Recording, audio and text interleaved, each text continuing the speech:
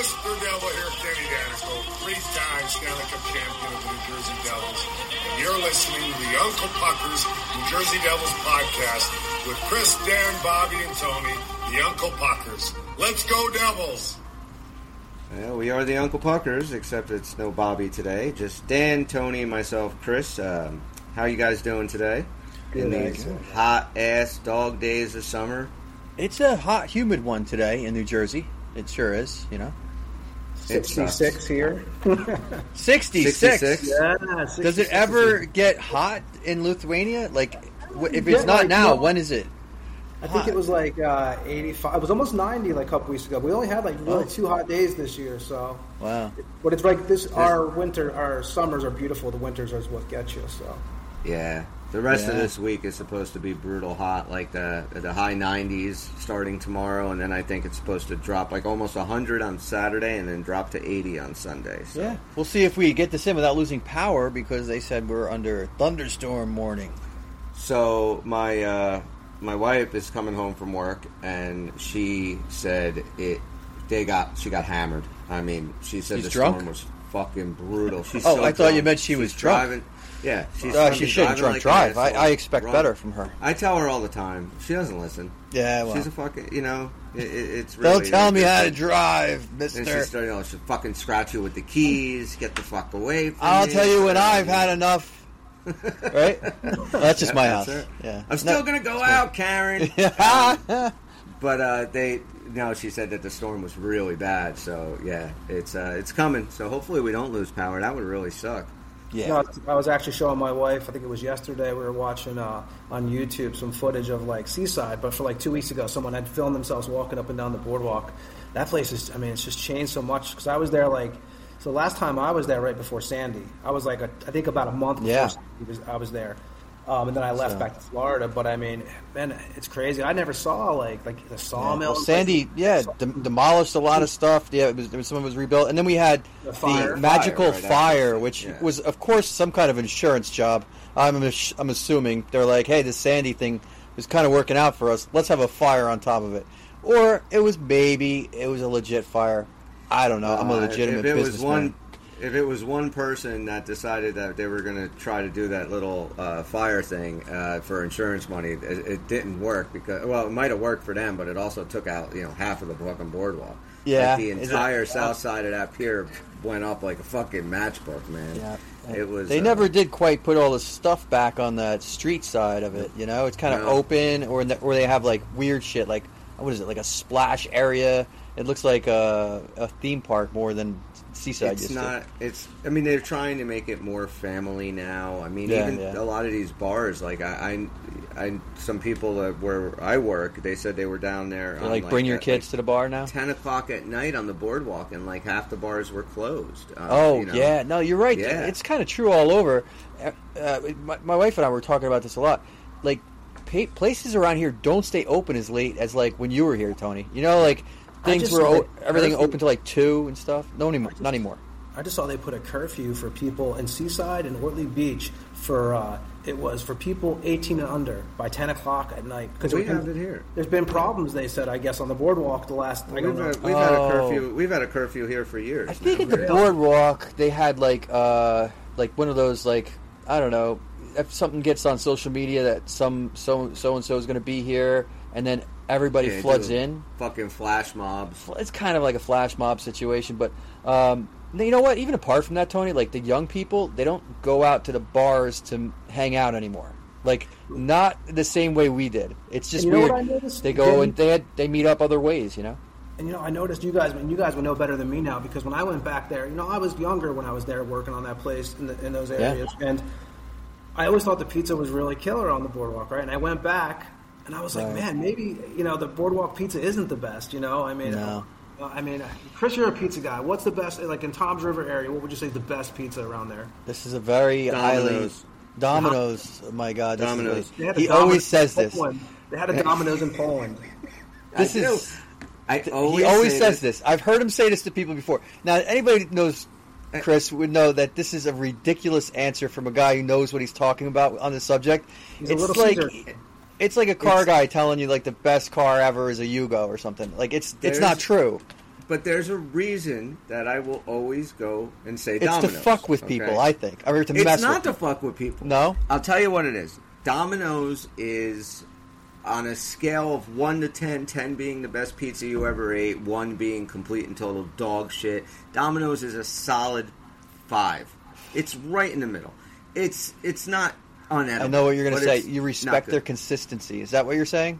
That's the key. Because I'll go to a pizzeria and I'll get a fucking pie, and it's outstanding. And I'm like, this is a fucking really good pie. And then next week I'll get it, and it's unedible. What are you paying for a pie now, Chris?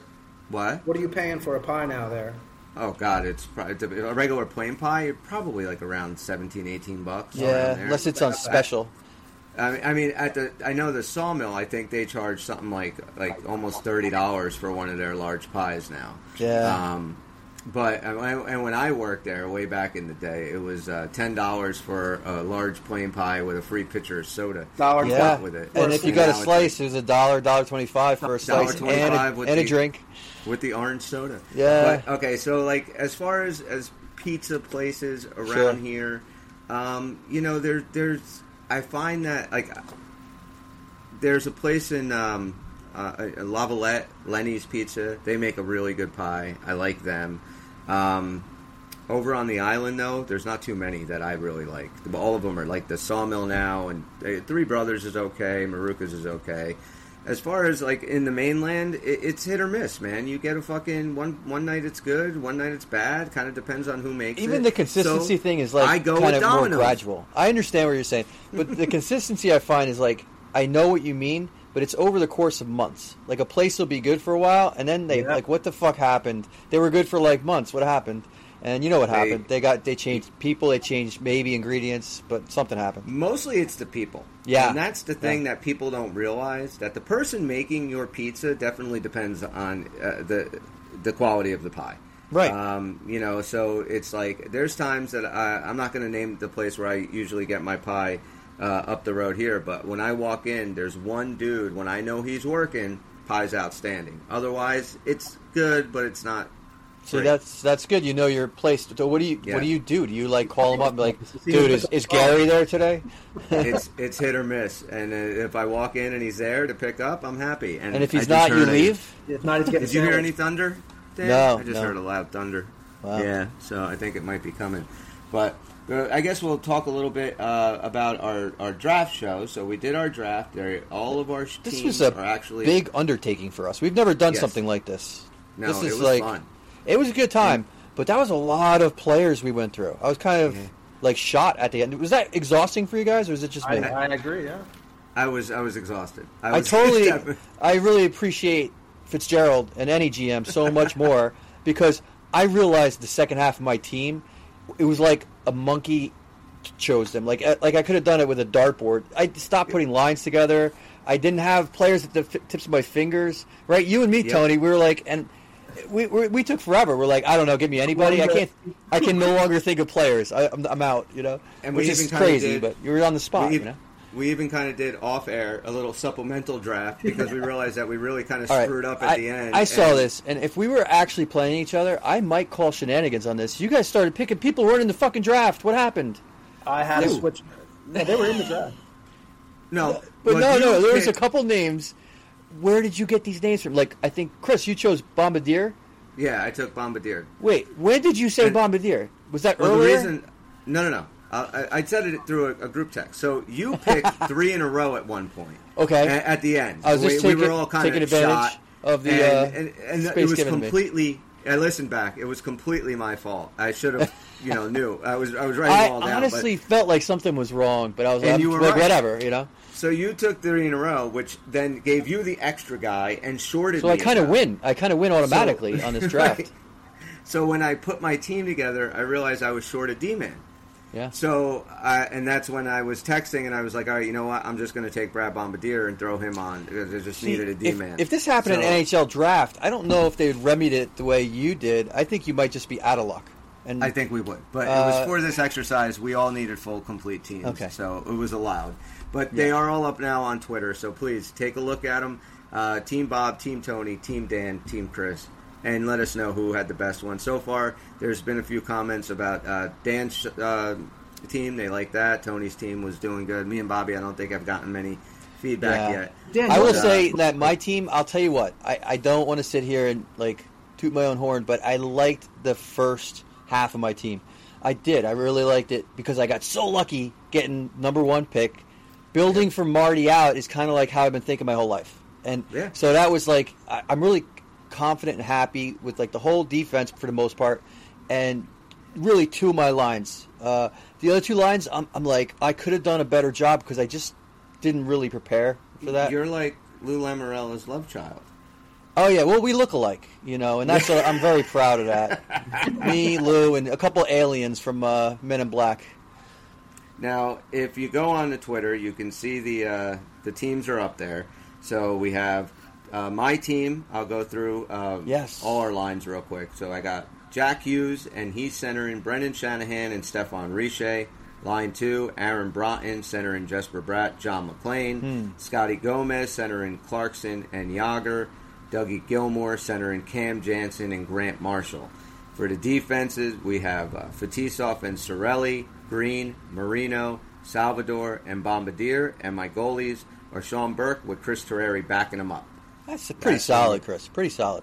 I like the team, but I do. The like fourth line, I maybe would have gone with, if I could do it over again, I think I would have rather had Travis Zajac centering my fourth line over Dougie Gilmore. But he wasn't even available to you, was he?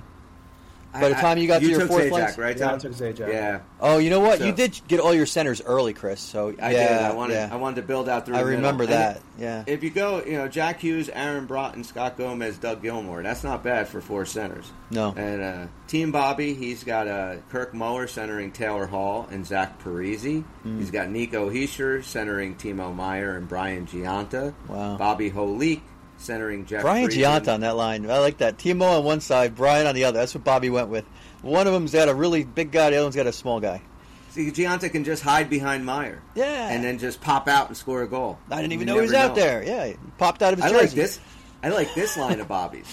His third line I really like. Yeah. I like Bobby Holik and centering Jeff Friesen and Jamie Langenbrunner. Yeah, you kind of wanted to see them play together like that, I don't know cool.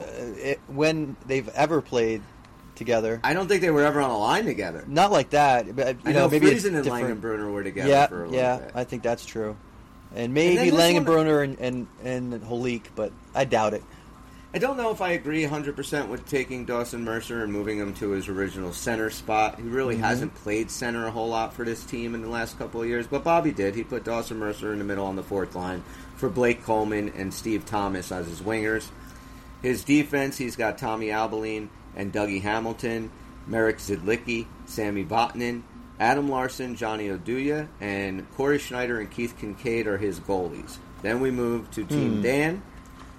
You got Adam Henrique centering Zella Pukin and Peter Sakura. I like that line. I do. I like that line. Dinah Zubris. I like this line a lot. Dinah Zubris centering Dave Andrechuk and Claude Lemieux. That's a line you don't want to play against, man. They're going to hurt you. They're going to hurt you. John Madden centering with Jay Pandolfo and Billy Guerin. In the end, I kept Madden and Pandolfo together. I wanted to split them up at first because they always played together. Yeah, Bobby said you can't. You're not I know, and I hated to listen to Bobby, but I thought about other things. I really tried to. This was like the one thing I gave a shit about. I'm like, fuck no, Bobby. I'm going to do what I want to do. And in the end, he was right, which I hate to say, but Bobby was totally right. Then you have Dennis Peterson, who was a tough dude, with Miles Wood and Christoph Oliwa. It's a tough line. That line is not going to give you an easy time. No. Brian Rafalski, Scott Niedermeyer as your first pairing on D. Paul Martin, Lyle Odeline second. And then you have Bruce Driver and Will Butcher. And then Dan just got one goalie because he brought Brodeur and doesn't need much more. I kind of can't disagree with that. That's it. Yeah.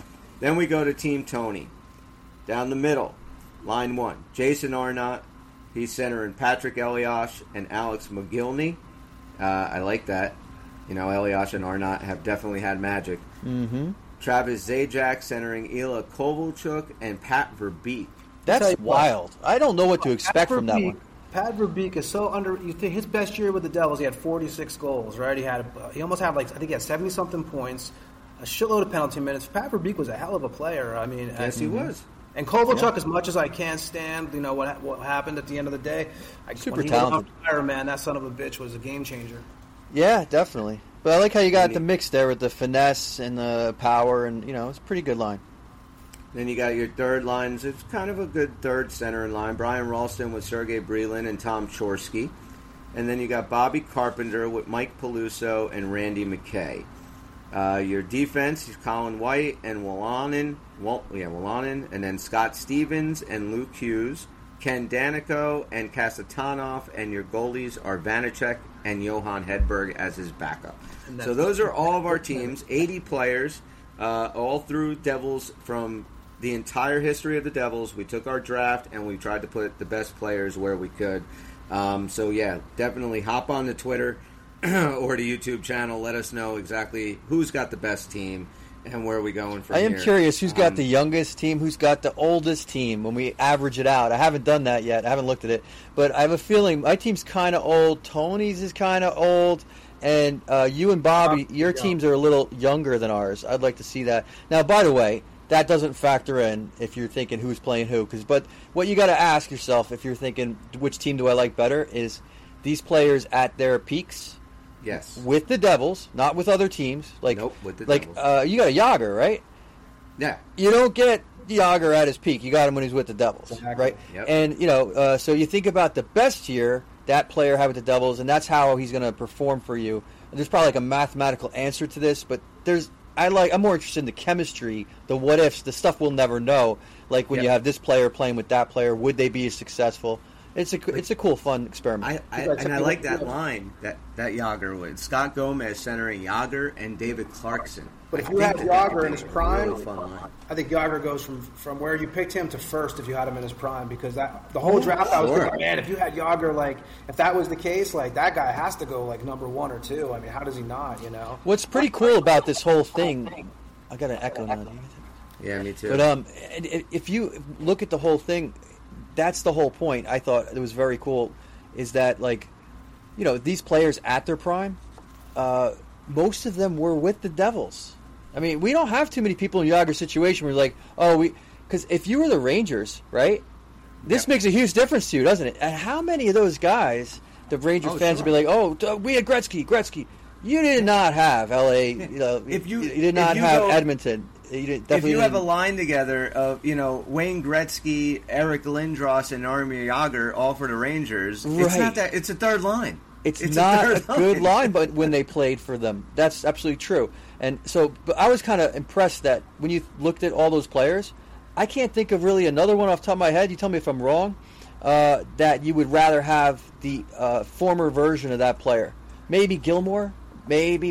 Definitely, I would say Gilmore was definitely, because he was we got him at a trade deadline. He only played that year, and I think we were bounced in the first round, and then he just but he was pretty effective that year. He was something to watch. He was good on faceoffs. I'm sure it wasn't the peak of his career though, so that's a point well taken. But I mean, we drafted 80-something guys, right? Whatever it was, and that's amazing when you think about it. I mean, most Devils had their peak years with the Devils. I mean, there a lot of them did. There are a couple, like Joe Nieuwendyk was not the Joe Nieuwendyk that's a good one. Had him. But you can go and look at a guy like Alexander McGillney, and he played great for us for the years that he was with us. I mean, he was right up there with this, production-wise, the same as when he was with Buffalo. He was definitely. I gotta believe it. It's something to do with the Devils too, like running their organization a little differently. Because I just can't imagine certain other teams, and I'll just throw the Rangers, like we said, but others too. That you wouldn't be because they were name chasers rather. They're looking for the name. They were always looking for the big name. Devils didn't really work that way very often. They weren't doing that. And guys like Joe Nieuwendyk came and decided, you know what, I can play defense. I'll do whatever it takes for the chance to win another cup, and it worked. Right, it worked for a guy like Joe Nieuwendyk, a guy like Dave Andreychuk. Yep. Dave Andreychuk wasn't asked to do the shit that he was doing in his younger days, but he was more of a bottom six guy. I think he was on the third line for a lot of it, right? Yes. When he was playing with us, and true. Scored some huge goals for us, and won his cups. And I mean, I loved Dave Andreychuk. Dave Andreychuk has a statue outside of Amalie Arena in Tampa. I mean, he has. Does he really? He does. He has a statue out there with the cup.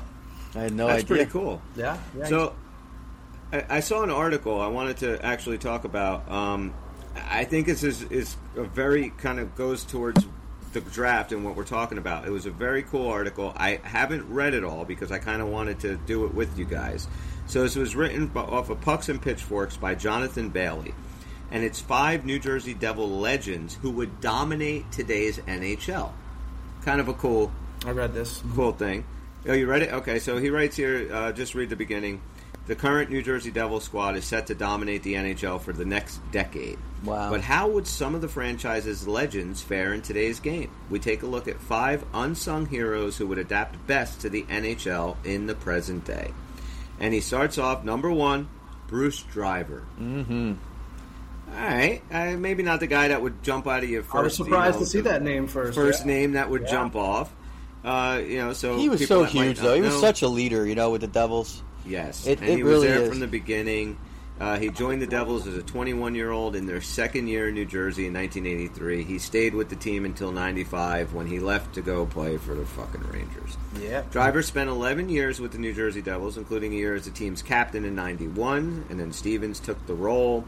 Driver was once the Devils' all-time leader amongst defensemen and assists before Stevens and Niedermeyer eventually broke it. He won the Cup in 95 with them, but that was, he writes here that he left right after. He spent 3 years with the Rangers. And at his best, Bruce Driver was a smooth skating defenseman with a knack for setting up plays and doing things the right way. Even as a smaller guy in his era at 6 foot, Driver had 3 seasons when he scored 50 or more points and paved the way for the prototypical defensemen of today's NHL to be what they are. On a team that prioritized defense, Driver set the standard for what a two-way defenseman should be. Responsible and smart at both ends of the ice, that's a skill set that would dominate today. That's you guys very agree true. with that? I really do, and I'll tell you what, until Niedermeyer joined the team, Driver was our scoring defenseman. Yep. That first year, I guess Stevens was doing a little bit more scoring than he fell into as he, settled into like the role he ended up taking. But during that time, Driver was like, if you were hoping a defenseman was going to lay the bomb in, it was Driver. Niedermeyer, after a while, he probably took over that role. I think that I agree with that. I think Bruce Driver could be a very good player in this NHL nowadays. Yeah. Do you agree, Tone? Yeah, I do agree. And it's funny, I was actually, when I was reading that, the first thing I said when I saw his name, I was like, Driver, right? Not the guy that you would have thought of. But he was such a good skater. That's the big difference on defensemen. Yeah. You want to know the truth. The big difference on defensemen, they haven't gotten any bigger. They've gotten to be better skaters. Yeah. And there's a lot of skaters who skated back then who wouldn't make today's game. But Bruce Driver was a very good skater. Yeah, I always liked Driver. Again, I would not have thought about it, but as soon as I read it, I was like, you know what? He's right. I like the Bruce Driver one. We're going to stay on defense for number 2. He does say something on here that it might be a little questionable, but number 2, he has Brian Rafalski, number 28.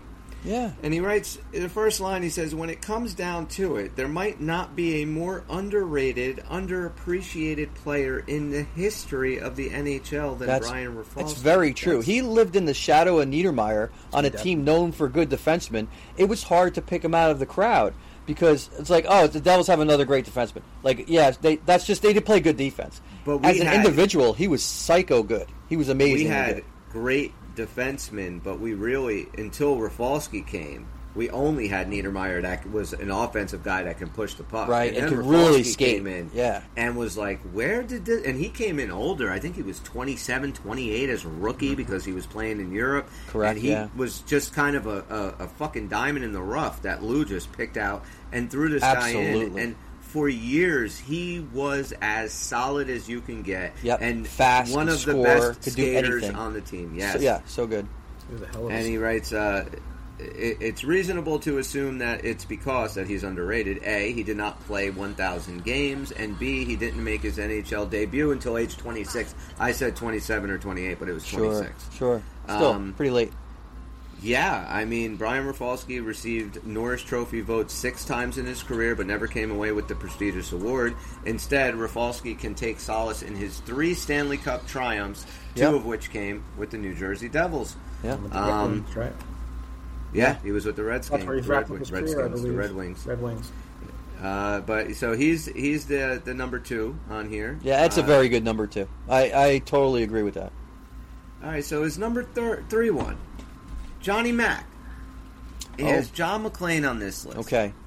It says John McClain faded into hockey obscurity after a failed stint as New Jersey Devils head coach, among other things, but New Jersey Devil fans remember McClain as the team's first elite player who helped bring the franchise into relevancy.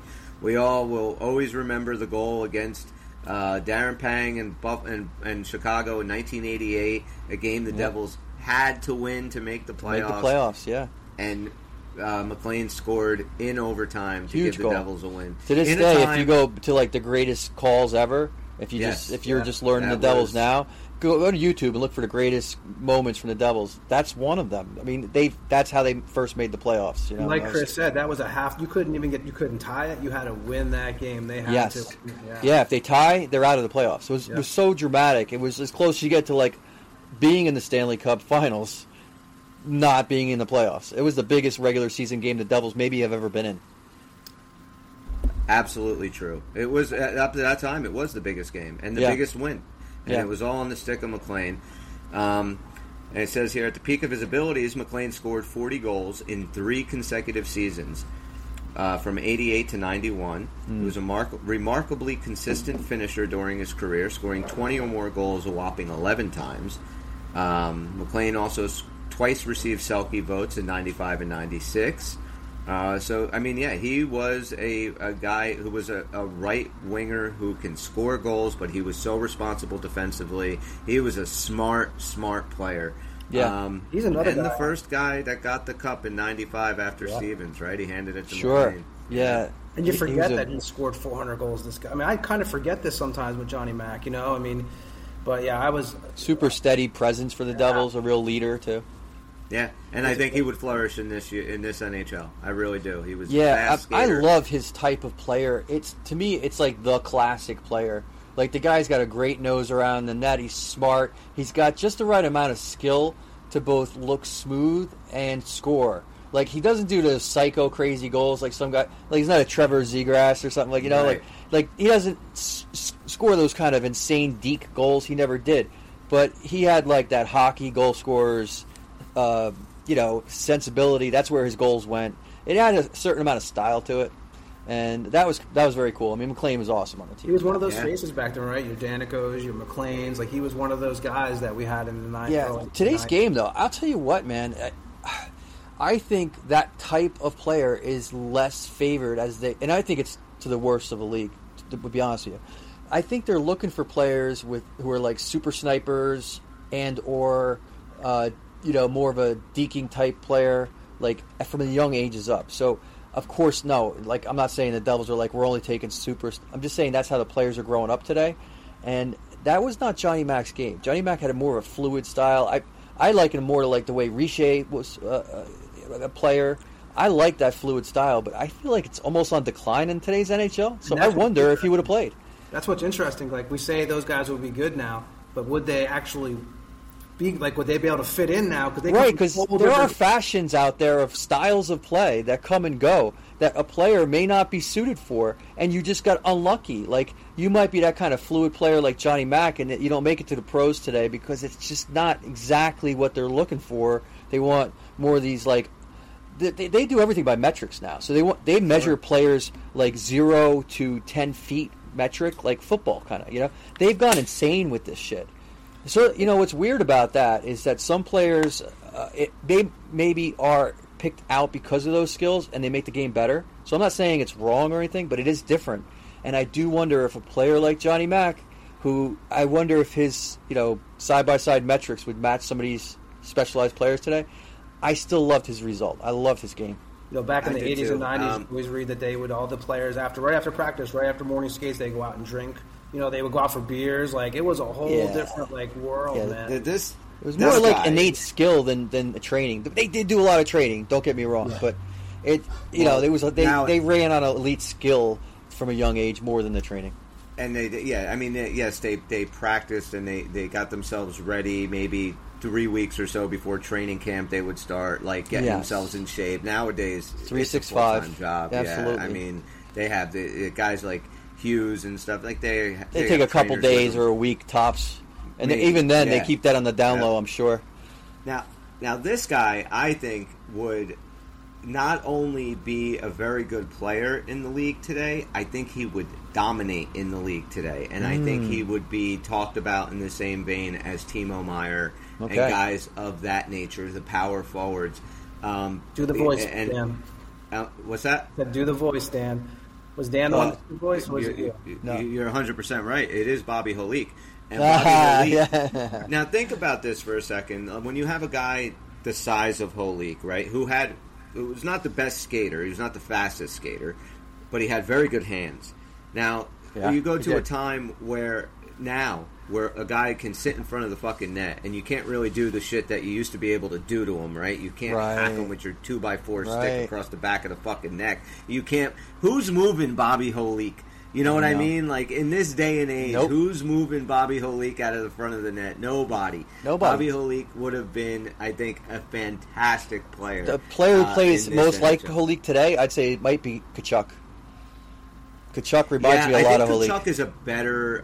He's got a little bit more skill. He got especially more like, finesse on beating players one-on-one. But that nose from the net and the toughness with it, I think he kind of reminds me of Holik there. Now he writes here, I'll read this part of the article. He writes, Bobby Holik was an asset for the Devils in all areas of the ice. He did the nasty work behind the net and along the boards, got to the net to finish off plays, and played excellent defense. Holik received Selke trophies 7 times in his career and finished as high as 5th in Selke voting in 1998. In that same season, Holik finished 20th in Hart voting as he received 1 fifth-place vote. For reference, Steve Yzerman earned 2 fifth-place votes that year, and Nicholas Lindstrom earned 2 fourth-place votes and 1 fifth-place vote. Even as a grinder, Holik was immensely valuable to the New Jersey Devils. And he was a dude that, like, you saw... the best thing about Holik was, seeing him in 94, 95, right, as this fourth line, the crash line, and doing the dirty work, and how he just kind of grew and became a much better... forward, a much better, more skilled guy, and moved up to the point that he scored 20, 30-something goals that one year. Was one of our biggest offensive guys. This coming from a dude that back in 94, 95 was a fourth-line guy who was lucky to get maybe 8-9 minutes of ice time. 100%. Yeah, you know what it made me think of, too, was like today's Bobby Holik, as far as like where he ended up on the team, might have been like a Miles Wood. Now, if you look at Miles Wood, he came up and he's got scoring skill, but let's face it, he made up his way up the draft and made it to the NHL because he had size and speed too, But the difference between them, I feel like, whereas, they both had size and speed, Holik had a continuity of game and was a much more serious, quarterbacking kind of player than maybe like a Miles Wood. Left, weren't you? When he went to the Rags, I was like, oh, man. Oh, yeah. I mean, Holik was such a... he was a cerebral player, too. Some players are thinkers. Holik was totally a thinker. And I remember that, in many interviews with him, you'd see, he'd give, the closest thing to a real... when you get sports answers, a lot of the hockey players we love, they just never give you any good, interviews, But Holik, a lot of times, would tell you, what was going on with the team that was right and wrong. And because he said that because he saw it, he was out there being a little general. I liked Holik so much, and I don't know, man. Is he represented well in the NHL today? Are there a lot of other Holiks out there? I don't think so. I don't think. Like I said, I would attribute him a little bit more, like you said, Miles Wood. I would think a little bit of Timo Meyer in the sense of just that big forward, that big. He was a centerman, but. A guy that can just clear space, had a hell of a shot, big, heavy shot. I wonder if Timo doesn't play a little more with his heart than his head, that Holik did. Holik was all head. You notice that? Yes. And it's not to say that he didn't have heart. He had fight, but he was at work. Yeah. Timo Meyer seems like a little more of an emotional player. Timo. I don't know. We'll see. Maybe a cross between a Claude Lemieux and Bobby Holik kind of style in a sense. Let's hope. We will get to watch him all year this year. Let's hope that he's all those things. Yeah, he seemed to have a lot of passion. I'm excited about seeing him this year. All right. Who do you think the last guy is? Oh, boy. So the last guy, we're not talking from any particular era, or is that from the No, it's from any particular. Because I think all these guys had the '95 team in common, right? And this last one does have the '95 team in common. What, Tony? Elias. He played on the '95 team, but he didn't win a cup that year with them. But yes, yep, you're right. It is Elias. Yeah, that's dead on correct. I mean, so smart. Yeah, that's absolutely a great answer there, Elias. Yeah, I don't know if there's too many eras of hockey that Patrick Elias couldn't have been successful in. I really don't. I mean, he was just that kind of player. And the thing about Elias that I think a lot of people don't realize, maybe it's why he doesn't get all of the fanfare that a guy of his caliber should get. Here's a dude that was asked to play a completely different way than what he was really comfortable playing. Absolutely. I mean, here's a dude that had scored with so much flair, like you would think he was Jack Hughes when he started his career in professional hockey. When he came to the Devils, you're right. They gave him a totally different assignment. Yep, and he did it. And he did it well. And he did it, and he never complained about it. He never said, you know what, my next contract, I'm going to go to Detroit, or I'm going to go to Tampa. I'm going to go to someplace that's just going to let me light it up. No, he took pride in it. He took pride in being a two-way player, which people don't understand how huge that is when you're talking about a supremely talented player. Like, think about, if you ever watch kids sports even, what happens with the guys who have, like, the guys or girls on the team out there who have, like, that natural skill? Usually they don't work as hard. And usually they're like, I can do all the scoring, so I don't have to do that stuff. They kind of have that chip on their shoulder. And, to be a professional athlete, you have to have come down to reality a little bit. And when it came to Elias, he was not a prima donna at all. He said, I take pride in that game of being a two-way player. And, I mean, that a huge reason the Devils were successful. And Elias took pride in the jersey, too, because I know we've talked about it a few times with him. When he was doing the contract with Lou, he was throwing everything to stay with the Devils. I mean, he even, said, very he true. did the Ranger thing where the Rangers offered him a contract, and I heard he knew he wasn't going to go there, but he brought it to Lou and said, listen, man, he wanted to be a Devil. I've seen it, I went to some Devils games out here in Europe when he's there. He is kind of how Marty Brodeur is kind of like that Devil symbol. Well, Elias is in that same level. Yeah. He's kind of a spokesman for the team. Yeah, a huge talent.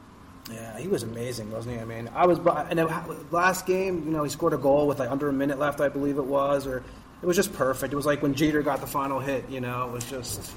And that he was a Devil for the entire career. Yep. Turn on. Absolutely. I got a bit of an echo. I'm curious though. Name one player that you guys think would fit in today's NHL that wasn't on that list. Ooh, okay. All right. This is a tough one. I'm going to say Claude Lemieux right away. Oh, that's a great one, Tone. I think you're 100% right. I mean, look at this past playoffs. Yeah.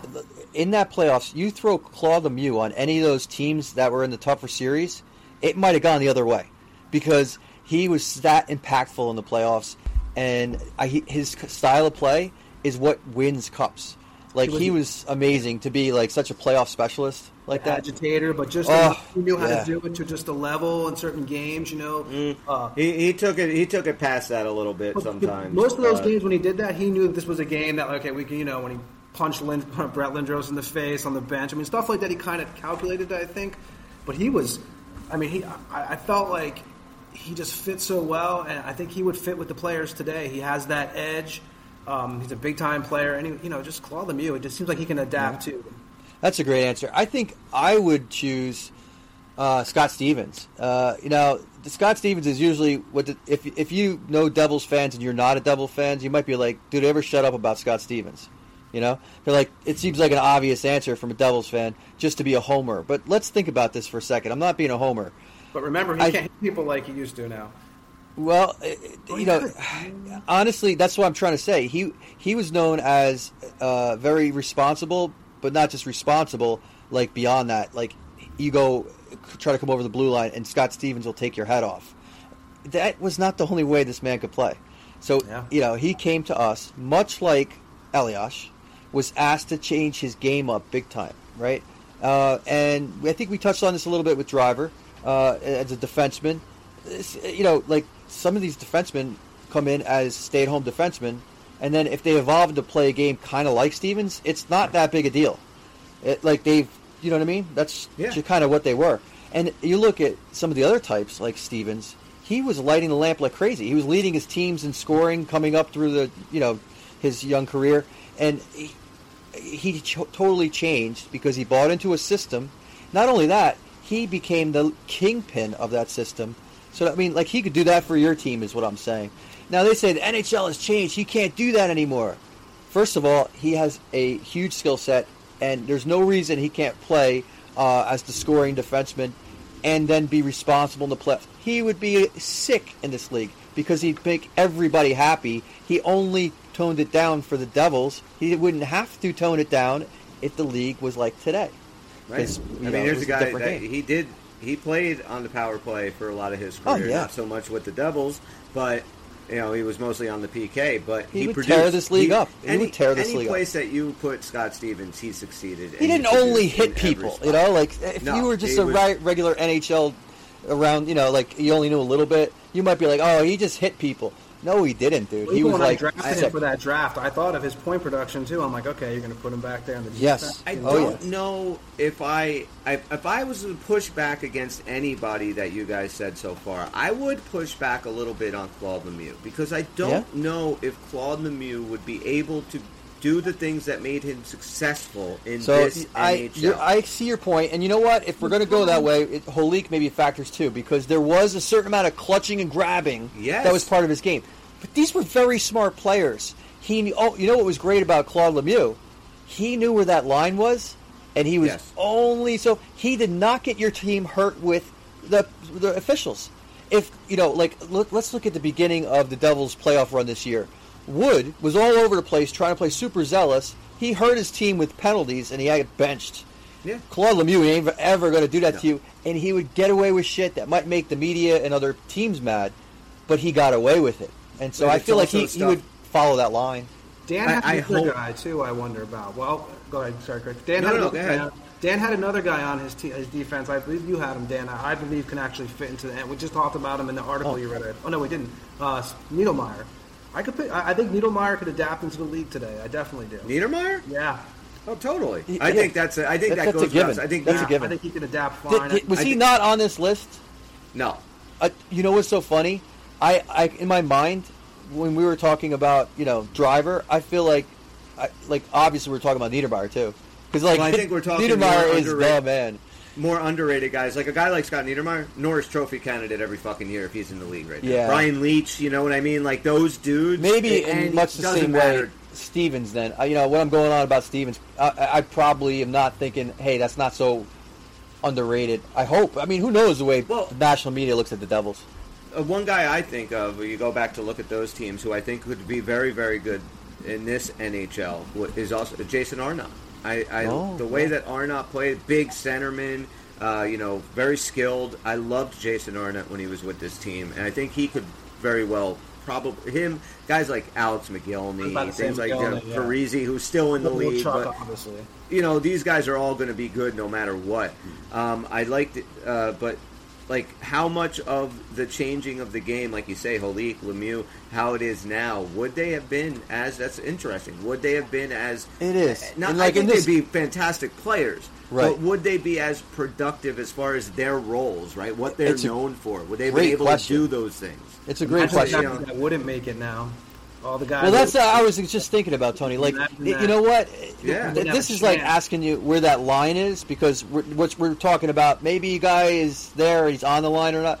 But maybe we're trying to be more polite, or whoever's writing this article. There are some that you notice this guy would never play in the NHL today. And it's almost like not nice to say it, I guess, but we kind of know who some of those players are. Yeah. They're the guys who really their only job was to fight. We had a bunch of guys in that era.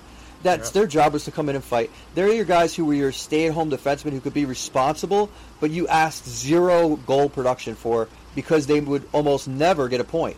And that was a much more loyal time of the NHL where you had a guy for 10 years.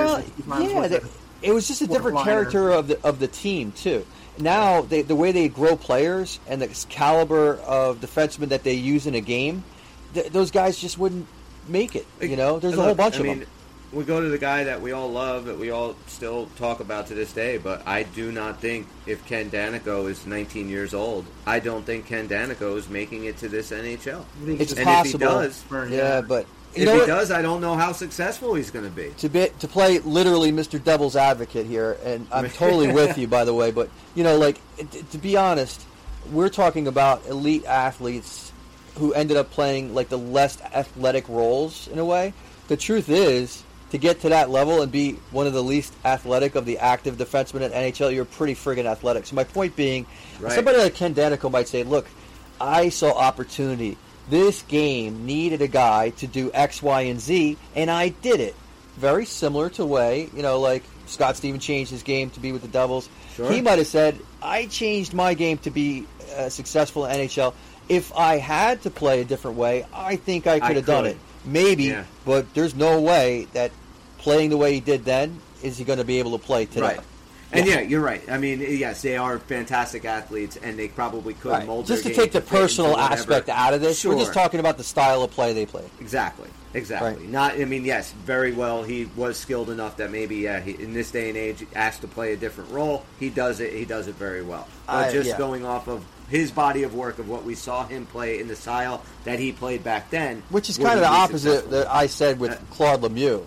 So I was making excuses for him. I get your point then, guys, because Claude Lemieux, he definitely knew where that line was. I think today he probably would play it, but he didn't. Right. The style of play he played was over the line, and if Claude Lemieux couldn't learn, which I highly doubt, he would be in the box the entire game, every game, for the way he played. Too. But there's no way he wouldn't have changed his game. Now it's hard to say that with some of the things that are a little bit more dynamic and athletic. So, we'll never know if Ken Danico could put up 60 goals a year. Right? It's just never going to know that. I think we kind of know that. No, but I'm just saying, you know what I'm saying? It's just there's no reason to believe he would. Sure. What I thought was, I was listening to something with Claude Lemieux, I think it was last year, and he was saying that Jocelyn Lemieux, his brother, was actually a better player than him. Yeah. But he just did better. I mean, that's amazing. He's like, no, he was much more skilled than me. We had Jocelyn for a little while too. Yes. Yep. And I would have taken Jocelyn. I would have taken Claude, and in no way, shape, or form would I take his fucking son. I'm sorry, but bro, Brandon Lemieux. Brandon's with Carolina now, I believe. Right? Yeah, and I don't understand that pickup. I don't understand why they got him. I don't like Brandon Lemieux. I think he's a cancer in the fucking locker room, and I think it's going to be an issue. And Carolina just signed Tony DeAngelo to 1 year. So I'm guessing they are not in the running for Erik Karlsson now, right? Because, why would you sign DeAngelo if you're still looking for Karlsson? And Karlsson now over the cap, Chris. Was that? Some of these teams are so jacked over the cap. Like Toronto's over $6 billion still, and they signed Samsonov for a year. Oh, Toronto did? Yeah, they picked him up for a year at 3. I know that they were kind of far away on numbers. I think I heard that 3.5. Toronto was offering him 2. He wanted almost 5, and then they were going to go to arbitration, so they ended up settling it. I think it was 3.5. Yeah. 3.5. Yeah. I'm real curious to see what happens with Jeremy Swayman and his arbitration, and if that's even going to go there, because I think all the arbitration hearings are this week, right? Yep. Yeah, so I wonder, what do you think is better for the Devils? He gets the crappiest contract in this arbitration, so that he's more likely to come to the Devils and come to the Devils affordably, or is that he gets a contract that is, is that just an obvious answer for the Devils, or what? If you can get him and afford him, I would say, especially with all this uncertainty about what they're going to do with Akira Schmid, I said it on the last show, Jeremy Swayman is the guy. I would love to have Swayman and Schmid, or even Swayman and Vanacek this year, but we have to do something with goaltending at the end of this year either way. So we don't have any, Schmid and Vanacek are coming into their last years of their contracts. Right. What direction are we going to... When you say we have to do something, we might re-sign them if the year goes great. That's one of the possibilities. But we're making moves one or the other. We're going into new contracts. One way or another, something with goalies at the end of this year. Has to new contracts for these guys or somebody else. Jeremy Swayman's getting under $1 million a year this year, right now with Boston. So if he wants, let's say, $3 million a year, which I think is a fucking bargain. And if Boston doesn't want to pay him that, or the arbitrator comes in at $2 million, and Jeremy Swayman says, "No, I'm not going to take it," then you can sign him maybe, and maybe you can get him for 3 years, lock him up for a long term, and you can eventually go with a Swayman-Schmid tandem. Yeah. I think that is a recipe to win some cups. How much do you think that is likely that he'll get? I don't know what he's asking for. I know he was under $1 million, so I mean, what?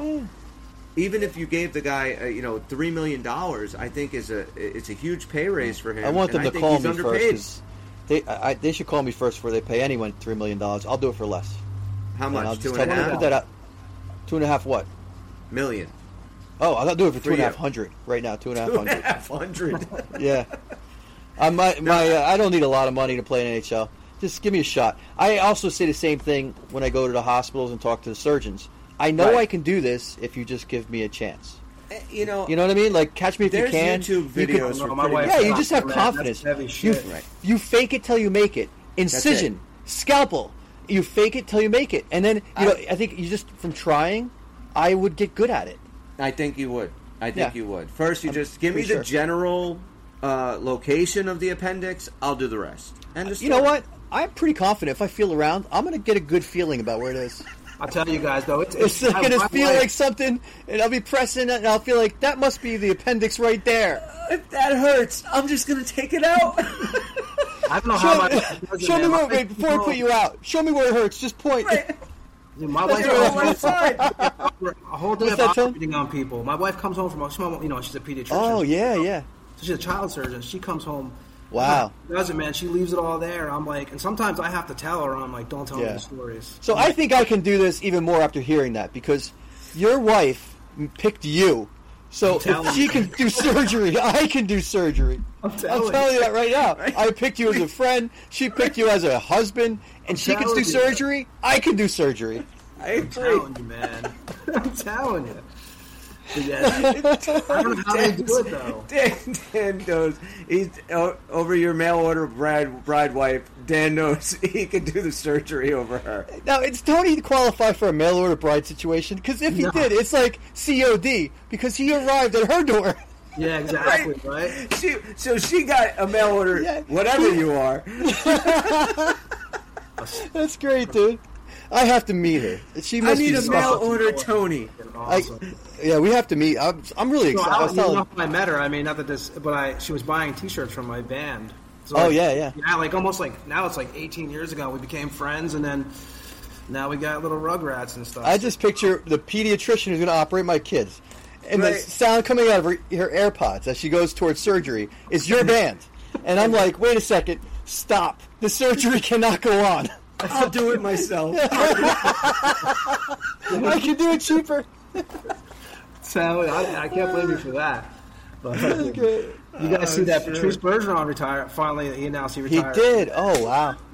Congrats! I didn't know that. I know that they were talking about it, and that is some of the best news ever. Yeah, because somebody might make his way into an award situation that he's always been blocked out. Right? Yeah, I think the Selkies from here on out are going to be, Heaters to lose. On same team, right? 19 years with Boston. I mean, I always respect the guy that stays with the same team these days. Yeah. Look, Patrice Bergeron maybe will go down. No, not maybe. Definitely will go down in history. Top 3 or 4 Boston Bruins of all time. I mean, he's that fucking great. He really is. But I hadn't thought about that. Unfortunately, I think now with him gone, and with Krejci gone, and with Taylor Hall gone, and losing Bertuzzi, losing all the guys that they lost, this team is going to be a fucking shell of itself. And if I'm Jeremy Swayman, I maybe don't want to fucking play in Boston again next year. Here's a question for you, Chris, speaking of Boston. Get a life raft. Do you think that what hurt them was adding the additions? Do you think that if they would have flying right through the seasons, do you think altering the chemistry on that team towards the end of that year, because they made a lot of fucking changes? They still kept winning, though. They won, they didn't slow down winning the whole way to the playoffs. They really just shit the bed on the playoffs, but maybe you're right. I don't know. I think I think maybe that could be it. I think that probably was what I think kind of ended up being Toronto's downfall in the end, was too much of the tweaking and too much fucking around with the lineup. They changed their whole team. I mean, and they did it again this offseason. So we don't even know what Bruins. Rangers probably lost by adding. The Rangers most definitely lost by adding. I think if the Rangers don't go out and get Tarasenko and Kane, they're a better team going into the playoffs. I don't know what they do. I actually fear that team more than the one we played. And the fact that you got Tarasenko should have taken you completely out of the conversation for Kane. Because, we don't need two of the same players. And, the Ranger fans are always pissing and moaning about, Lafreniere and Kakko and, these young guys aren't what they're supposed to be. Like, they haven't been given a chance. Like, here's the thing with the Devils, what we've done with our young superstars, our Jack Hughes, Nico Hischier. We threw them out there.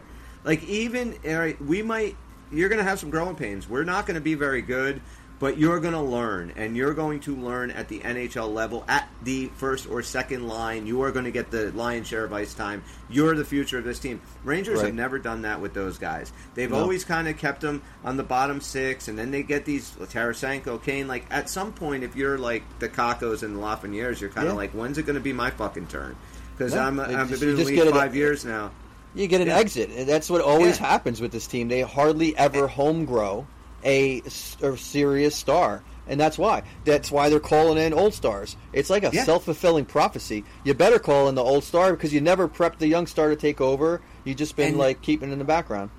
Even when they sent out all those fucking emails to all their season ticket holders years ago saying that, we are going through a rebuild, that we are going to change this team around, they still, like, the next year, they got Panarin, and that's not a rebuild. Yeah, because I think all the people were like, the media was like, this is unacceptable. They get a lot of, like, business assholes, like, this is unacceptable. This organization has to be better now. And it's like, maybe you give a great player 5 years to adjust and then watch what happens instead of, like, just giving him no ice time. And, all the fans, I hear them all the time, like, we got to get rid this. He started out good, but he's like, he's like in his third year with your team. Are you going to, let this team develop or what? This guy was a rookie 3 years ago. What are you doing? But they don't do that. No. They'll give up, and they'll go for the nice, shiny object, and they will try and get that. And look, they're going to do it again this year. And I just think that the Rangers are a team now. I will always put them in the realm of a competitor because of Igor Shesterkin. He's just that good. Well, that's what breaks the mold for this team. And they, for some reason, always have a horseshoe up their ass with goaltenders. Yeah. And Shesterkin might be the best of them. I agree. Really. Their fans have to be a little pissed off, though, a little worried. You look at, I saw a thing the other day. It had like the top 10 players under 25, and the Devils had 3 of them on there: Bratt, Hischier, and Hughes. There was no range. They have to be. Those fans have to be looking. They could say what they want. I know they always say, "Oh, that Jack Hughes man," but they have to be like, "Shit, this Devil team is built for the next 8 years." I feel for Shesterkin, just like I did Lundqvist and all them, because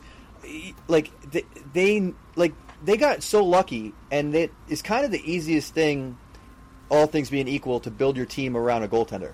You get a Hall of Fame goaltender in maybe 3 eras, and you don't know how to build a team around them at all, ever. They squander these. Of any one player you can have that could, change your franchise's destiny, it's probably the goaltender. They've been lucky there, but yet still can't build a team. Because he's got 2 years left on his contract, I think, right? So, yeah, but you know what? The Rangers will throw so much money at him, he ain't going to go anywhere. Yeah. But, maybe, the Rangers... Maybe. We'll see what matters to him. I don't know, because Lundqvist, he wanted to stay in New York. He was a New York guy. Is Shesterkin like that? I don't know. I don't really know about Shesterkin. Is he loving the New York life? And how much does he want to win a cup? That's really what it comes down to. You know? How much do you want to win a cup? Because, if the Rangers don't win a cup this year, I do think their window gets considerably smaller. And even this year, you look at just lineups, and it's like, can the Rangers skate with the Devils? Yeah, I was thinking Can they skate with the fucking Buffalo Sabres? Can they skate with the Toronto Maple Leafs? There's a lot of fast teams out there, and they're not one of them. No, I totally get it. I was thinking about Shesterkin the other day, what's going to motivate him more? Because you said, how much about it you win a cup. And I was he's a Russian guy. So, if you're a Russian dude, a lot of these players have been, in the past, kind of more motivated by money, which might tell you want to stay with the Rangers. But on the other hand, I know one of his idols is another great Russian, Vasilevsky. He got the cups, too. I think he made, cups a serious thing around Russian goaltenders. I'm not saying they never wanted to win a cup. They always wanted to dominate and be the best. But I think, Vasilevsky strung a ton together and is one of the first Russian goaltenders to do that. of cups. And I think Shesterkin's probably like measuring himself against him a little bit. Like, yeah, can I be Vasilevsky of my era? You know, I don't think he could do that with the Rangers. So if he thinks he can't do that with the Rangers, now he might want to go. So we will find out more about him. Yeah, I think next year the offseason is going to be really interesting with some of these guys because, you know, it's no longer when a guy's contract is up. It's the year before. So all it takes is Igor Shesterkin. It's like politics now. The election starts a year early. Exactly. All it's going to take is Igor Shesterkin to say, I don't know if I'm going to sign an extension with the New York Rangers after next year, and then forget it. Everyone will be like, trade him for this guy, trade him for that, and it'll turn into a whole fucking shit show. But I think... look, the Devils, I think right now on paper, not many teams in the Eastern Conference, I think, can touch us. But yeah, the goaltending thing does worry me. I would love to get our hands on a really good young goalie like Jeremy Swayman. I just think the idea of Swayman and Schmid over the course of the next maybe 4 or 5 years would be a fantastic tandem. Yeah, I'm totally okay with like putting it in a holding pattern if we don't find out we're going to miss out on a player who would really fit the bill great, and just seeing, because I think, the Devils, you're right, on paper are such a damn good team that if they gel and adopt a team strategy that involves good defense, I think that both of these guys can carry us not just through the regular season. I think they can carry us deep into the playoffs to a cup. I really like our guys. I'm not saying you don't go after them if you get a better guy on paper, but these guys are more than serviceable, so I'm okay with that. I'm not like, look, desperately we got to. No, we've got some. I'm okay with this. I believe Vanacek bounced back. I really do. I mean, Vanacek. He was the reason we're in the playoffs. He's a big reason to that last year. I mean, look, you can't take anything away from what Vanacek did last year. 18 one-goal wins. The guy was clutch. He played fantastic for us. And I've said it. I don't put the playoffs on one goalie. At both goalies, neither one of them played up to par. Definitely. The horseshoe up Schmid's ass during the Rangers series, that was fantastic, but it went away in the second series. Now, before we finish up, let me just ask you guys, would you rather have, we'll say that Vanacek is going to be gone after this year, so let's just take Vanacek out of the equation. Which he might not be, but for the sake of argument, let's do it. For the sake of this conversation. Right. Akira Schmid is your number one, number two goalie, probably number two. Would you rather 5 years of Connor Hellebuyck at $9 million a year for the next 5 years as your starting goalie, or Jeremy Swayman for $3 to $4 million a year for the next 5 years? Swayman. Who would you rather have? It's 5 years, either one. Swayman. Dan? Why would I just want to know? Why do you feel that way, Tony? Money related. Okay, so that's what I was wondering. I thought that's what you meant. Yeah. So I just feel like I'm unable to answer this question without knowing like the financial needs of the Devils, not only this year, which I truly don't understand 100%, and future years. So you're talking about an extra million or two a year? Is Hellebuyck worth 3 to 9? I think so. No, I mean you're talking. Let's say you gave Swayman $4 million a year, and Hellebuyck wants $9. Okay, so that's it's an extra $25 million, but it's another $5 million a year. What is $5 million a year? Can you buy with that? You're going to cost yourself an entire good player. Yeah, and that's something to Tyler think about. Tyler Toffoli-esque player, yeah. Yeah, exactly. Now, so you got to ask yourself, can I do that? Do I have that kind of depth to absorb that? It's borderline. We have that kind of depth, but it does put you a little bit more all in, right? Because now you have kind of killed your pipeline. Yeah. Right, you're accelerating everybody's schedule down the pipeline and hoping for the best because you can't afford that other player. You're just going to bring up the guys you own more cheaply. You know what I'm saying? Now, what if all things being equal, take the salary away, Hellebuyck or Swayman? I don't think they're going to play unless you pay them, Chris. Let's say that they'll do it out of the kindness of their hearts. Let's say they do it for Skittles and foot massages. Oh, now I don't have to give these foot massages, do I? No, but you do have to get the Skittles. I mean, I'll buy them each a pack of Skittles to get, for the sake of argument, of course. And not the sour ones. They don't like those. Well, then fuck it. That's it. I put my foot down. Just fucking get the regular Skittles. Don't be an asshole. Just don't get the fucking sour ones. I don't understand why this is such a problem for you. I'm going to give them Sour Patch Kids, and they're going to like it. No, so Hellebuyck or Swayman, all things being equal. Yeah, Hellebuyck. Yeah. I think Hellebuck is a bigger name, and he's the way to go with that. So, but like if Swayman it lives up to his potential, we might look back and go, "You were wrong," because Swayman's got a bigger career ahead of him. Not a bigger career; he's got more years ahead of him.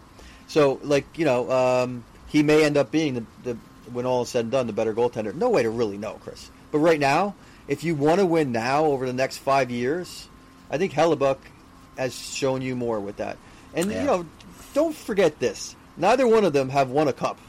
No, obviously. No. So all these moves that were like our guys, we didn't get deep into playoffs. How deep has Hellebuck been?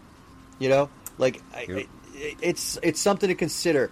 I think that Hellebuck is a class of goaltender above our guys, but we're talking about all these guys are really close.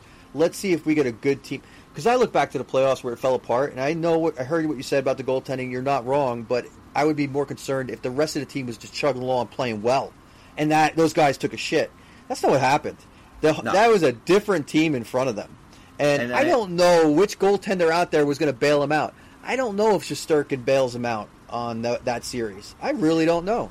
I am very interested to see, because it does look like we are going to go forward with those two dudes, unless something changes in the next month or two. But it does look, as of right now, that those are. I'm very interested to see how they work these two guys, because I want to see Schmid be. It's going to be interesting the whole way through. To find out what we have for the playoffs, especially. Right? That's let's see Schmid for a whole year, this sent down, back up, all over the fucking place. That's going to be a real disappointment to see him miss out knowing more about him earlier. To have him take him off the table, because when they took him off the table last year, it was like okay, but then they brought him back in. So it's one thing if they're going to go make a call like. Akira Schmid's going to go back down to Utica. We're riding Blackwood and as the backup because we know better. And I don't agree with the call, but then they didn't. Then they oh shit, we were wrong. So honestly, for a team that has Marty Brodeur as part of the front office, I'm kind of surprised at how the goaltending was handled. In fact, if I was to knock one thing about this team right now, from the management, coaching on down, it would really be how they misread the goalie situation last year. And they showed so much stick to Blackwood that he wasted time. So what instead of beating that dead horse, what I'm just trying to say is I don't want to see them do that again. And I don't know what we're going to get this year. I know. Are we going to even having Schmid, play 50-50 of the NHL games? I don't even know. It seems like the one place where we just don't have a clear path of what direction we were going in. So that's going to be kind of interesting. And is there anything else that you guys would like to discuss tonight? Chris, I know you're a football guy too. I just wanted to. I am a football guy. Yeah, today, the Raiders picked up Marcus Peters, and actually, they picked up a few guys today, but.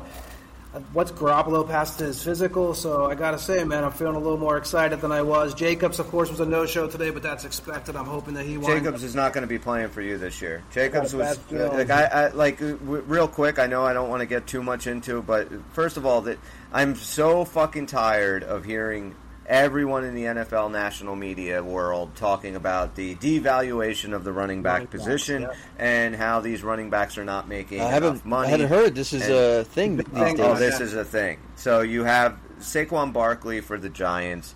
He was offered. Now the Giants offered him, I believe, a 3 or 4 year deal at $13 million a year. He didn't take it. That deal then got taken off the table, and they wanted to throw the franchise tag on him. Him and Josh Jacobs for the Raiders were both going to get franchise tag. Now, Dan, I don't know. Do you know what a franchise tag is? I'm assuming it's not a good thing, and I hope they're not doing it with where they tranquilize him and then they put a tag on his ear, because that sounds bad. And then they set him really off They set him off into the wild, and then if they come back around, then they know who they are. Talk about dehumanizing your players. It's not a good idea. It's a bad thing.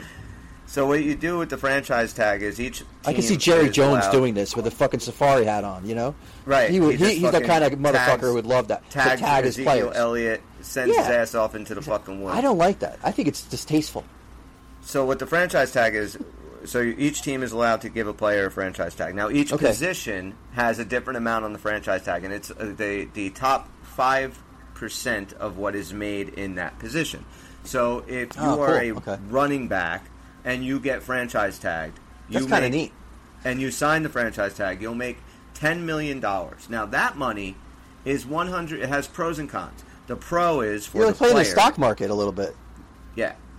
Right? The pro is for the player. It's 100% guaranteed. So if that person I thought you were going to say blows out tax free. It's 100% No, tax it's not. free. In some states it is. Maybe. But so if you blow out your knee in training camp, you get that full $10 million no matter what. Now, the con is more so towards management because you have to have that entire amount towards your salary cap that year. So I can't take $10 million and just move it around and make myself have more salary cap by moving money around. That money has to go towards the cap. Who invented this this crazy scheme? It was all part of the collective bargaining agreement that they had done a couple of years ago. So the players wanted it? Players like it better than owners is what you're telling me? Well, seems to me like really owners are the only ones that really do like this. Oh, okay. So wait, why do the owners like it again? Tell me. Well, if a guy wants a long-term deal, and let's say that, so if you're playing for the Jets and you want a long-term deal, your contract is up, right? And they won't, you can't work out a deal. They can slap a franchise tag on you and make you basically sign that and play for them for 5% of whatever that money is. So. Oh, wow. Now, so this is like you don't get to negotiate anymore. Fuck you. There's no negotiating after that. They're basically signing this deal with the NFL that if a team pulls its franchise, it's like almost like a card game. I franchise tag you, like flip that card out. Now, all of a sudden, the rules that used to apply don't apply, and you're basically fucked. And you, as a player, you got to take. There's not a real good upside unless you have a great year, is what you're saying. If you don't sign the franchise tag, you basically just don't play, and that's it. You won't get that money. Now, if you sign the tag, isn't that like collusion? Isn't that like aren't all the teams in the league colluding against? Like, what do you mean you're not going to play? Like, you sit out, you just sit out. So if you like Josh Jacobs, but they don't have to negotiate. Like they're supposed to negotiate to that point. You know what I'm saying? Well, Chris, didn't Barkley sign today? Did he sign the? Yeah, I think he did 1 year. Yeah, I think did a 1 year. He signed the franchise tag. Yeah. Wow. And that's but Barkley, I felt like he was not being disrespected. I thought the Giants offered him very good money, $13 million a year. He didn't want it. And then he was saying, "Well, I'm not signing for the $10 million. I'm not going to sign the franchise tag. I'm 28% of their fucking offense. He's like I probably like money. I feel like he's like screw this whole system is what he's doing. Yeah." He's like basically saying, I'm not even going to play the game at all. I don't honor the franchise tag. Then he could just sit home and not get paid. But that never works. That never goes good. Well, that's going to hurt him too. You know what I mean? He's basically ending his career. So and the problem is, like, the franchise tag is a lot like arbitration in hockey. When it happens, you might get that player for a year, but the relationship is fucking done. You know what I mean? Like, there is no relationship after this. So I don't know. I'll be honest with you. I don't like that for the players. I think that's kind of like bullshit terms for them. You know, like I think it sounds pretty unfair. I'm not like this football guru. I know very little. I didn't even know this existed. I'm just saying, like, from a player management point of view, that is like that's a pretty fucked system. Like, talk about not honoring an association. You know. Right, and Barkley just did sign 1 year for $11 million. So he actually lost a couple of $1 million by not taking the original deal that he had. But he made $1 million more than the franchise tag. So I don't know, but the franchise tag it's fucked up, and I don't like it either. But there are a lot of players. How often could they do that? How often could the NFL do this? You can only franchise one player. I think the most you could franchise a player is twice in their career, and you can only do one player per team. So, like, if I move to another team, my next team can franchise tag me too? I don't think so. I think it's only in your whole career. It follows you around. Yeah, like Kirk Cousins was franchise tagged twice in Washington. I do not think the Vikings can franchise tag him again. But Chris, that could be huge, man. 2 contracts? Sorry, what, Tony? I think when the Raiders franchised Mack, that's when he took off. I think that's when they decided they got into it with him, I believe. I think I kind of have. Yeah, it's never good. Like, the players don't like it, and it's the same with arbitration. It ruins the relationship all the way around. Because you got to prove why a guy's not worth that much money, and then you got to, obviously it gets a little insulting and. Well, the franchise tag is too. It's like, if you're a guy who's you're not going to give it to schlubs. You're not going to give it to a fucking 4th rounder and give him 5% of the max dollars. So it's only that's the thing. The difference. It's between to retain your top guys, right? It's to retain your top guys, and even if it's just for for a year, and sometimes like guys like Kirk Cousins got franchise tagged twice, and he was pissed both times. Some owners and fans tell you, maybe fans tell you, look, we like the franchise tags because otherwise these guys, as soon as they get hot, they're flying out of our city, and it sucks. Is that the idea? Sometimes. Is that who's liking this whole scenario? I don't know what the reasoning behind the entire franchise tag is. Like, I really don't know what the purpose is. Like, I almost feel like, honestly, it looks like it's a way of screwing some of the players out of money and nothing more. It kind of seems like and I don't like that because, like, the NFL makes crazy money. I know the players, when they look at, like, an average... I mean, I was just joking before. I'll play the NHL for $250. So the players, they're well compensated, don't get me wrong. But you still... I mean, what's fair is fair. Like, the owners pull in so much money... And if you have a mechanism just to steal money out of your player's pocket when you have more than enough to run the league and then some, it's crazy to me. And running backs are pissed off and upset because if you're a top running back, your market value has been depreciated enough to the point that, like, the Kansas City Chiefs won the Super Bowl with a 7th-round running back out of Rutgers last year with Ivan Pacheco. He was a 7th-round dude. He made league minimum, and that's where and teams are looking at this and they're saying we don't need an elite $15 million a year running back. We need a good offensive line and we need a solid, serviceable running back. And we can have him play for 2 or 3 years, and then we'll just draft another serviceable running back. And it's not right for running backs. And if my kid was just starting football and said, "Dad, I want to be a running back," I'd say, "No, running backs don't get paid. Be a cornerback." That's crazy. Thinking back, previous decades, that was not the case. Running back was a star. Those bell cow running backs are no longer there. Those Eric Dickersons, those fucking Bo Jacksons, these guys are Marcus Allen dudes that would get the rock 30, 35 times a fucking game and just crank out yards. That's not the game anymore. It's a quarterback wide receiver league. Chris, it's all about points. Shelley that they picked up. They just got former Viking narrators. They brought into camp yesterday. Duke Shelley. Yeah, Duke Shelley. How is he? Duke Shelley played very well for the Vikings last year. He came off of the Chicago Bears practice squad, so we basically scooped him up because we had tons of injuries in our defensive backfield. And we got Duke Shelley. He's extremely undersized. I think he's only 5'7", 5'8". But the motherfucker he's got a lot of heart. Duke Shelley turned out at the end of last year to be a fan favorite in Minnesota. The fans loved him. He was a ton of fun. I actually was hoping that maybe we would sign him, but we have a lot of other DBs and stuff, so he ended up... You guys are going to like him. He plays with a ton of heart. You are going to love Duke Shelley. He's not going to make every play, but he's going to make enough of them that you're going to like him. Cool. So, but on that note, I think we're going to wrap it up. We'll tie this one off for tonight, and we'll get back. We have a lot of stuff that we still want to talk about. I want to talk about the writer's strike and greed and stuff like that. I was trying to talk about greed. Fun. Yeah, I know, and that's why I figured we could piggyback it off of the next show, and we can Chris, talk more about that. Absolutely. You got to give us some Netflix. I need to find a new show, so I will have to pick your guys' brains one of these nights because on Netflix. Yeah. Oh, what's going on these days? I was on just Netflix? watching Beef, the show called Beef, which was like, Beef? I don't know it. So Kid Glenn I did. I watched a movie the other night on Hulu when I got home. It's called Prey. Prey. It's a Predator movie. Oh, and cool. I don't know if you guys heard about this. So it's a Predator movie set in like 1700 Cherokee Nation, old America, right? Oh, so it is the guy that directed it is the same dude that did I can't remember the other movie he did, but he did another really good movie. Anyway, I watched it the other night. Was it Oppenheimer? Is it a new movie? Yes, it was Oppenheimer. Christopher something. No, I can't. I think his name was Chris actually in real life, but I can't remember the name of the the director. But I was like, I'm not a big Predator fan, but it looked kind of neat. I thought it was. Check it out. It was outstanding. Well, dude, great. It was such a good freaking movie. The directing was fantastic. I loved it. So I wouldn't have guessed. That's good. I got to check it out. It's on Hulu, yeah. Okay, cool. I'll check it out. So yeah, a skilled Comanche warrior protects her tribe from a highly evolved alien predator that hunts humans for sports, fighting against wilderness, dangerous colonizers, and this mysterious creature to keep her people safe. Very good movie. Wow. The director was Dan Trachtenberg. He also did a couple episodes of Stranger Things. He did 10 Cloverfield Lane. I don't know if you guys saw that with John Goodman. It was a really good movie. He did that. But yeah, that's what I watched. I'm not watching anything else right now. All I keep on hearing about is this fucking Barbie movie. What is this shit? I mean, my daughter saw it twice. Really? Grown men or we have not seen it.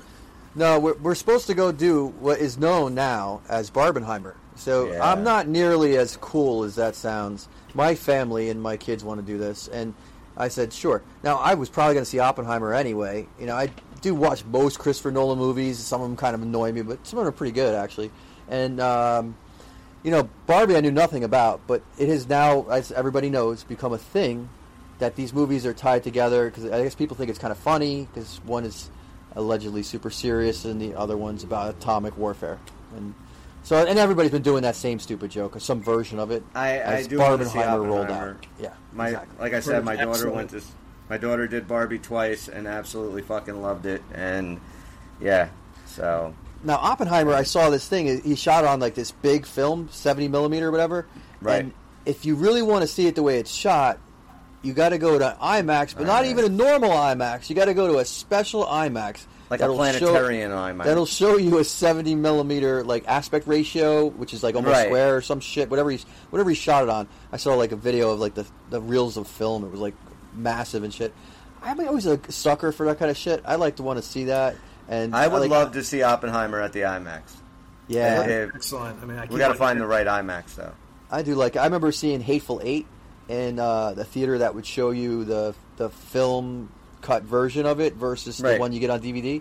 And like I've sought that out, and I'm like, this is beautiful. And sometimes I wonder if I just fool myself because you're in there now looking for like, okay, does this look better? And now you start noticing like, oh, this is great. This looks great. And just because you're being very picky about it, you know. Tonight I am watching after dinner. I'm going to watch Licorice Pizza. I haven't seen Licorice Pizza yet. Oh, dude, love that! Love that! I'm going to check it out.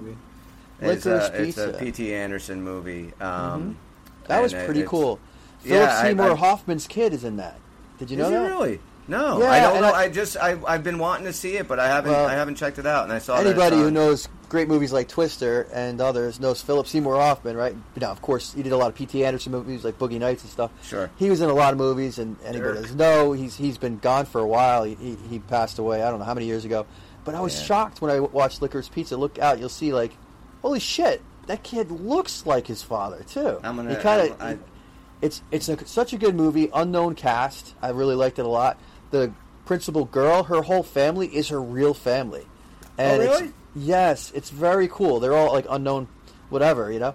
And of course, you know, Bradley Cooper's there, and he's got a great role. He's not an unknown, of course, but I liked it a lot. Tell me what you think of it. I will. I got to check this out now. Yeah, we could talk about it on the next show. But guys, check us out. YouTube channel, anywhere you get podcasts. Check us out, Twitter account. Check out the teams. Let us know who drafted the best team, whose team sucks balls.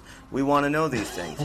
Drop us a line. Anything that you want to talk about in the off season, hockey related, devil related, movie related, doesn't matter. We are all just kind of trudging along until the Road for 4 starts, and we can go and get our 4th Stanley Cup starting in October. So, guys, we are the Uncle Puckers. For Bobby, who's not here, Tony, Dan, I'm Chris. Thank you guys so much for checking us out, and we'll see you when we see you. Pucks out. It's Taco Tuesday. Coming now. Everything is awful.